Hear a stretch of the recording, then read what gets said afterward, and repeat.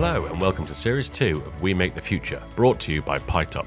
Today I have a little helper to tell you all about this episode. This episode is all about Lego play and engineering. Here's a taste of what's coming up. As humans, we are born to build. We're born to do stuff with our hands and create stuff.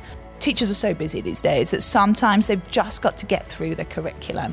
And this is not the fault of the teacher, but sometimes children's eyes aren't opened up to how amazing science and engineering can be. You can look at something and think you see it all, but you haven't. Until you've made it and gone, oh, actually, then it collapsed. Oh. My guest this week is the co-judge of the hit TV show Lego Masters here in the UK. She's also the science content developer at the Royal Institution, and we're pleased to say she's a massive fan of PyTop. So with the Lego 2 movie opening last week, I thought it was high time I sat down with Fran Scott for a chat about play, science and engineering. Here's what she had to say.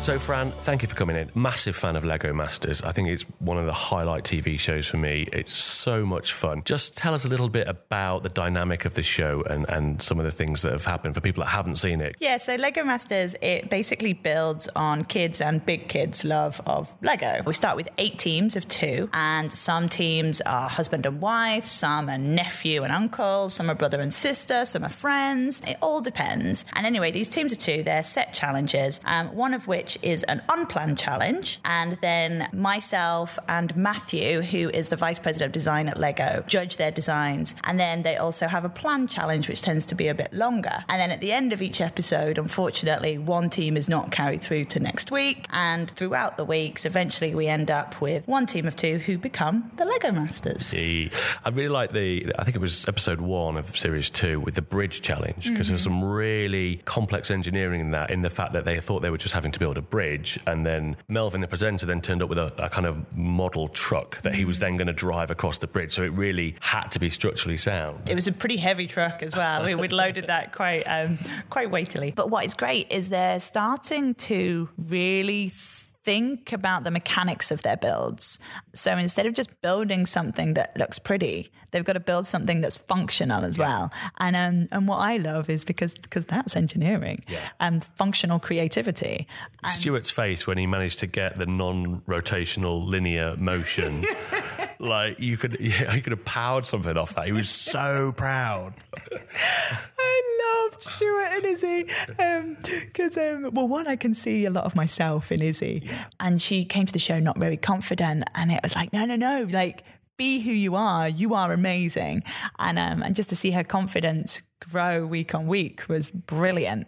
But yeah, just in terms of them thinking about not just, building a yellow bridge that would span the distance. And one thing that I found fascinating was that they were taking elements from bridges that they'd seen, but not necessarily realizing where the strength was in that element. So they'd build a cable stay bridge, but they wouldn't tether the cables at the other side. That to me was quite eye-opening in terms of you can look at something and think you see it all, but you haven't. Until you've made it. Until you've made it and gone, oh, actually, then it collapsed. Oh, maybe I did need that thing there just to keep it strong. And it was interesting to me because you're only ignorant once. I can't look at a cable stay bridge and go, oh, I don't know how that supports it. I can't unsee those tethered parts.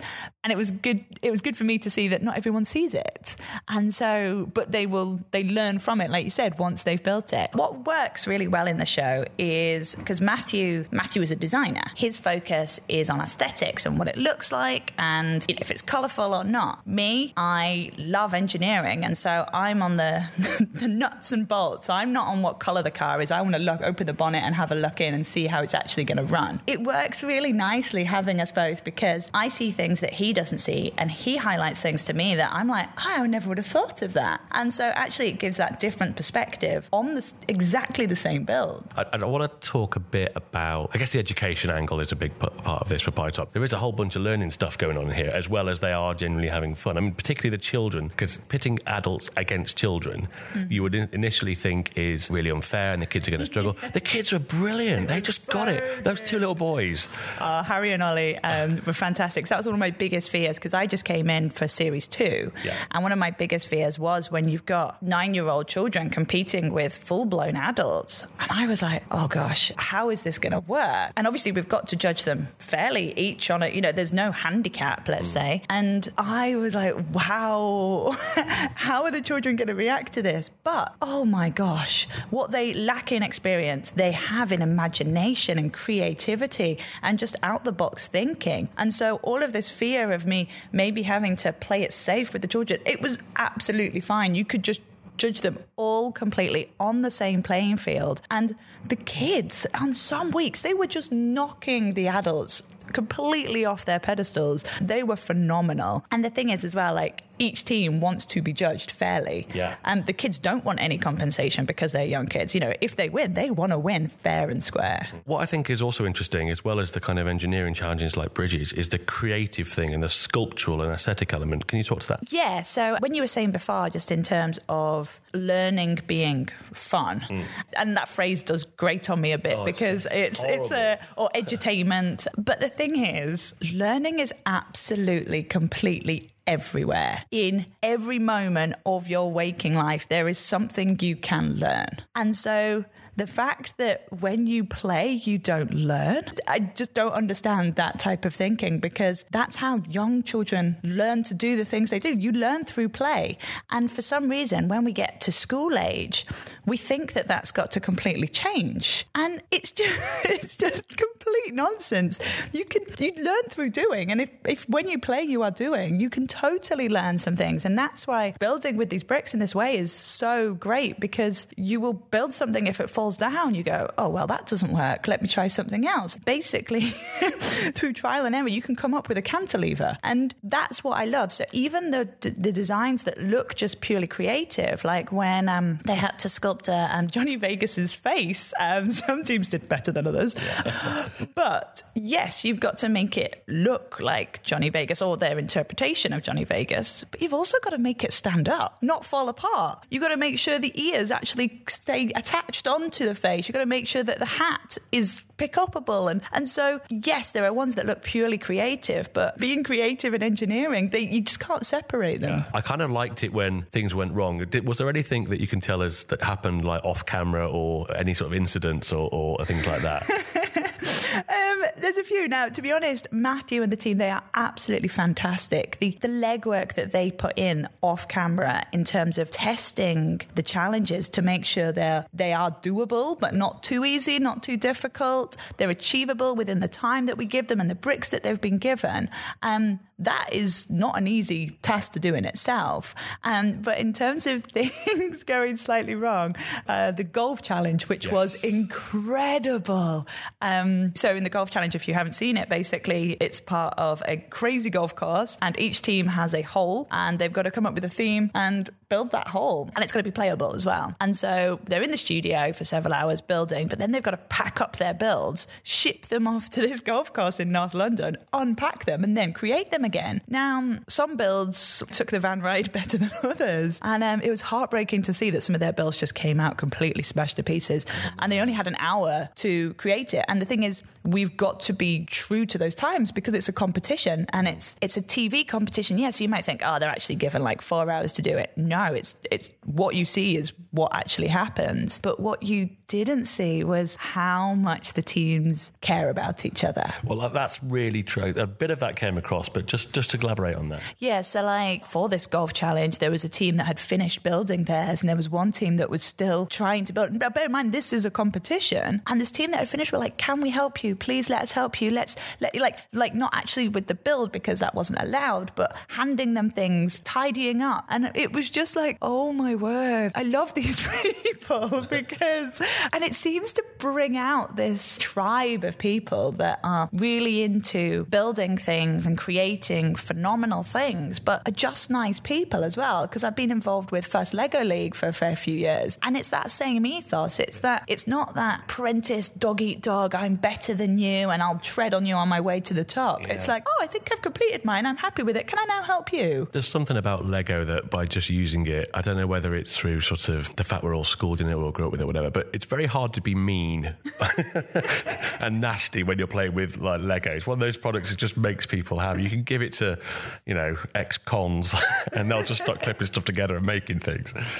But there's that therapeutic side, isn't there, to making in general, I would say. Yes, true. We are, and I say this a lot when people don't feel productive when they're sat at a computer all day. As humans, we are born to build. We're born to do stuff with our hands and create stuff. When I'm building, I can see what I've produced at the end of the day, and I'm like, oh, I've made something, I've done something with my day. And so you automatically feel that satisfaction. And so I think what happens with Lego when you're building with other stuff is it just taps into that happy place of when you feel like you're achieving. And it might not be what you've got in your head, but you are doing something, and we all love to have achieved. It's funny how people don't consider themselves makers, but if you're a cook, you're essentially a maker. Yeah. If you're, a gardener, that's one of the sort of downsides of, not the downsides, but it's one of the issues with the kind of maker movement is that people have got hung up on the tech because of got to learn to code. No, you've got to learn to make, of which coding can be a large part of that. I want to talk about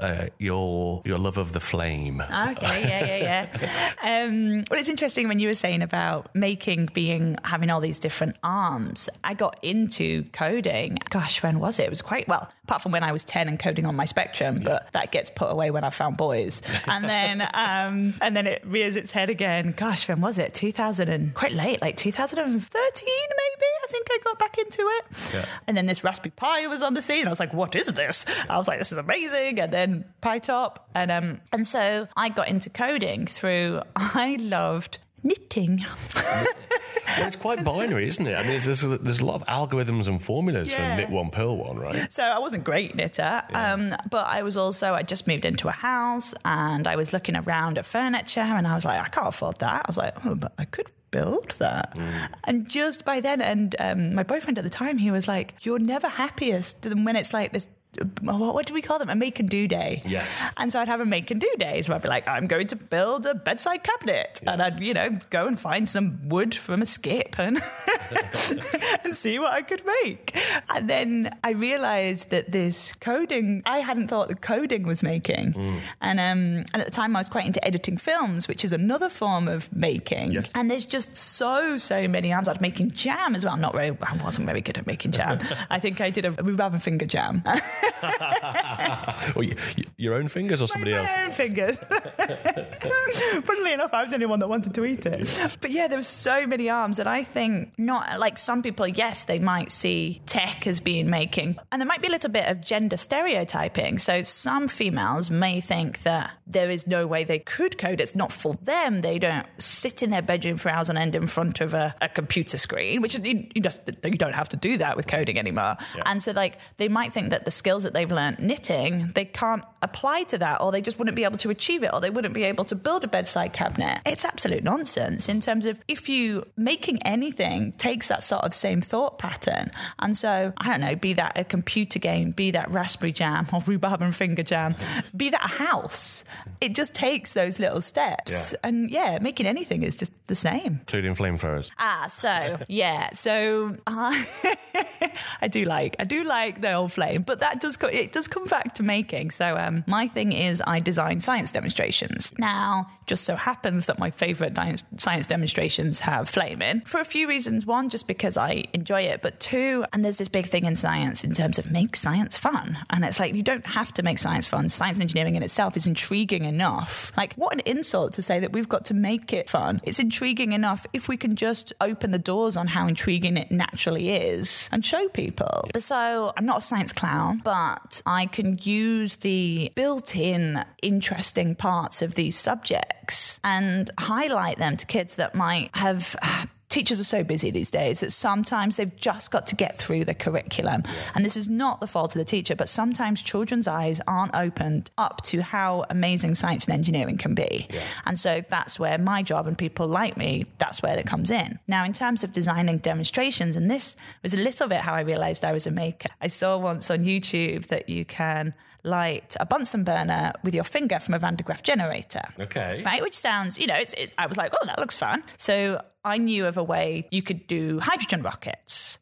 So I was like, could I light hydrogen rockets with my finger? And I was like, I don't know. Because that's not more dangerous than making jam. And you've already had finger injuries from jam making. So now we're going with lighting hydrogen rockets. Yeah, I'm a Yorkshire girl. I bounce. It's fine. And so, just step by step, I was like, so if I do this, then would that happen? And it was all about getting a spark from the Van de Graaff into the bottle and still having my finger at the end of it. But anyway, step by step, walking around these pound shops going, and sometimes people would be like, can I help you? And I'd be like, no, because I don't quite know what I'm looking for. But you just I'd look in the kitchen aisle and I'd be like, I want something that's like springy, but not. And like, I would look past what the item's meant to be used for and just see if I could find that thing. And so eventually I found that thing and it did work. It worked. I can now fire hydrogen rockets with my finger. But a big thing as to how I got into my job at the moment, well, one of my jobs at the moment. So I'm the science content producer at the Royal Institution. Yes. So I head up the team and we design the demonstrations for the Christmas lectures, which are on each Christmas. And it's amazing. And the other part-time, what I do is because I never thought that job would come available, I basically set up my own company to create that job for me. And so basically I do the same job but for two different people. And so do you go into schools and do workshops or anything like that? Yeah, so my company's like a white label company, so schools' budgets are being cut so much. Yes. And what I didn't want to do was I didn't want to just go to the slice of society that could afford to pay for the things that I was doing. And so I was thinking long and hard, like, I want them to come to my school when I was a kid, and there's no way my school could have afforded this type of things. So I thought long and hard about it, and actually the answer came to me via Google, actually. So Google sponsored us for a schools tour because I did a show on coding, a stage show on coding, Error 404, and they sponsored us to go around schools that was free at the point of entry for schools, but then we got the right amount of budget to be able to deliver it well. Because what I don't want to do, I don't want to rock up with a suitcase, pull out some stuff that the kids have already seen and like... Mentos and cola bottles. Exactly. It's like, look, we can do better than that, but it takes money. And so I never knew that these companies would spy us. So I was like, hang on, if we can get the money to deliver something that we're proud of, that is high quality, but it's free to the schools, this is the thing that I've been looking for. So now we're a white label company. So we work with a few corporate companies. At the moment, we work with Siemens, National Grid. So we're free at the point of delivery, but we have a brilliant team of presenters, and we can deliver high quality, really thought out shows and workshops to schools for free. You were at BET, as was I. Did you get to have a look around the BET show? I didn't, because I went after 6 and everything was closed. Well, you didn't miss much.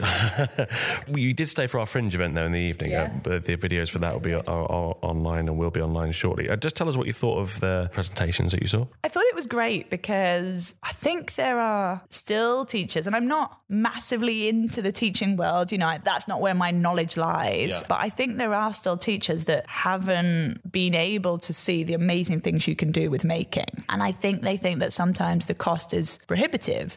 And so to see something that is relatively cheap and that could do so much, it's amazing. And just in terms of how tech is becoming cheaper and cheaper and cheaper, they don't understand the nuts and bolts of them through no fault of their own. They don't realize the capability of it because they think that it's how it was 20 years ago, or even 10 years ago, and it'll either be too expensive or too difficult. And it's like, no, it's really not. Like, look, you could do this. You can make a drone out of this thing. And I was like, okay, that's pretty cool. So I know PyTop from a fair few years ago, and I was like, oh, hold the phone. This is a new angle. This is more than I thought PyTop did, and so I was impressed. Yeah. So plans for 2019? What's in the diary? What's Lego Master Series 3? We still don't know about Lego Master 3. I know, we're still crossing our fingers, which makes using a saw quite difficult. 2019 is a little bit too busy for me at the moment. I'm quite busy at the Royal Institution, as well as their Christmas lectures. Yeah. We do an international tour of their Christmas lectures. So I take the Christmas lectures, which are 3 times 1 hour, and I have to change them for a Singapore audience, a Japanese audience, Hong Kong, and sometimes they're 1 hour, sometimes they're 90 minutes, sometimes they're in this massive studio, sometimes they're in a university lecture hall. And so it's my job to just sort of personalize the content. And yeah, we're out the country for like 6 weeks taking them around. I love the Royal Institution and I love their demonstrations of the past.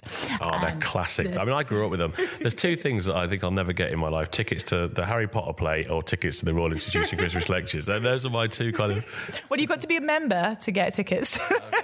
Yeah, that's just not going to happen. But the ones from the past are really interesting. Just tell us why. Yeah, we're doing a scheme at the moment where we're trying to digitise all of the ones that we've got from the past, which is phenomenal. So since I've come back to work from Christmas, I have just been watching old Christmas lectures and we call them Friday Evening Discourse. On the last Friday of each month, someone comes and does a talk. So the reason I love the Royal, and I know I harp on about it so much and I sound like an advert, but I'm really not. It was the first place ever to try and explain science to children. Yes, Michael Faraday, right? Yeah. So 1825 was when the Christmas lecture started. Now, this was a time before formalised education. And the fact that children should need to know about science, why the hell should they need to know about science? And of course they do. And so what is great was it wasn't didactic. Eric Laithwaite was doing ones on Wonderland. So he'd take Alice in Wonderland and it was like called Engineering in Wonderland or something like that. And it would take elements of Alice in Wonderland and look at engineering components in it. And so it's just like us today taking Harry Potter and looking at the science in Harry Potter or something. It's like it's designed in a way to really appeal to the children. But watching these, it's fantastic because in the science communication world and in the world of designing science demos, which is quite a big world actually, the same demos just get churned out year after year after year, which is fine because you're only 5 once. So if you do a show to 5-year-olds, then the next lot come in and they haven't seen it, which is fine. And there is a place for that. But we need to move the sector on. We can learn from 40 years of experience. Why aren't we? And so the Royal Institution, if we're the home of the science demo, we should start that learning. We should be the leader in it. So that involves me watching all of these old. And is the learning still valid in that? I mean, is this stuff still as fresh? And are they all available online for an international audience to watch, or are they ring-fenced? No. Like, we're trying to make them completely available to international audience. We're in the process of doing that, so they're not quite there at the moment. If you go on to the Royal Institution website, and it's under Christmas Lectures Watch, and you can watch all of the old Christmas lectures, and we're missing, I think, a few series. We're on a hunt for those. Oh, a bit like Doctor Who episodes. Exactly like Doctor Who episode. Basically, they got recorded over, and then someone didn't press record for one of them. Whoopsie. No way. Yeah. So it was never recorded. So we're on the hunt out for those. But the learning is still completely relevant. Obviously, science has moved on, and so there are theories that aren't correct anymore. Yeah. But in terms of how a telephone works... Yeah, that's true. That is always going to be, when it's a landline, it's always going to work the same way. How magnets work is always going to be the same way. Now, we might have things to add to that, but getting that knowledge of that older generation who aren't scared to use a big turbine to charge up a gyroscope, it's just normal to them. It's part of it. We've come away from the making of, back in those days, and we're starting to get back into it. Do you think science communication and science in general is in a good place in the UK at the moment? It's interesting. I think it is and isn't. Right. What's missing? The children's media angle. Really? Yeah. And I would say, I think the community that go into schools and do shows, I think they're great. I think we need some professionalization with that, so schools know what they're getting. Because obviously, as a school, you're going to go for something free over something that costs, but that's not necessarily going to give you the value that you want. And I think there's a few people that may be riding the wagon of the science trendiness that may be perpetuating non-correct facts. Right. Okay, so you've got CBeebies. So CBeebies is the preschool science channel where there are really, really good sound, educational yet entertaining programs. And then you get to school shows, like school-age shows, and for some reason, it all becomes a bit frivolous. Yeah. And it starts becoming that celebrity culture, knowing stuff isn't cool. If you go, I don't know, then you're in the cool gang. So I just think it is in a good state, science communication in some aspects, but it could really go a wrong way.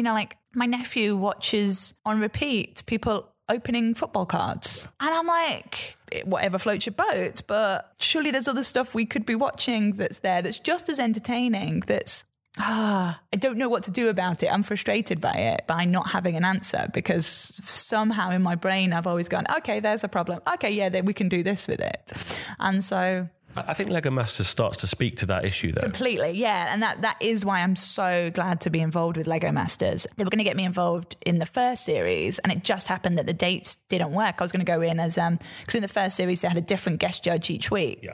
And then when it came to the second, the second series, they decided that they wanted consistency. And so I'm just so happy to be involved with Lego Masters, because it's that family time together.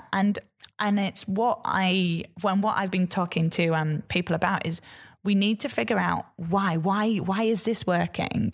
It's all well and good us going, oh wow, this got nice figures, it got family sitting down, but why? And sometimes you can go why and still not get the answer. But it's like, if I'm a scientist, I'm an engineer, I want to analyze stuff, and I want to learn from it so then we can grow from it. Brilliant. Thanks, Fran. No worries. Thank you for having me.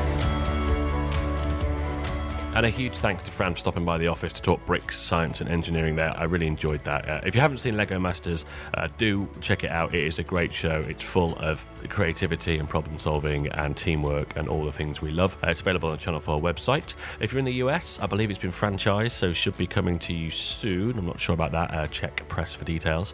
Interestingly, our new product, PyTop 4, comes with a whole bunch of connectors that can clip into Lego, and we can't wait to see what happens when kids get hold of a PyTop 4 and a bunch of Lego and just run with it. So that's coming later on in the year. We look forward to that.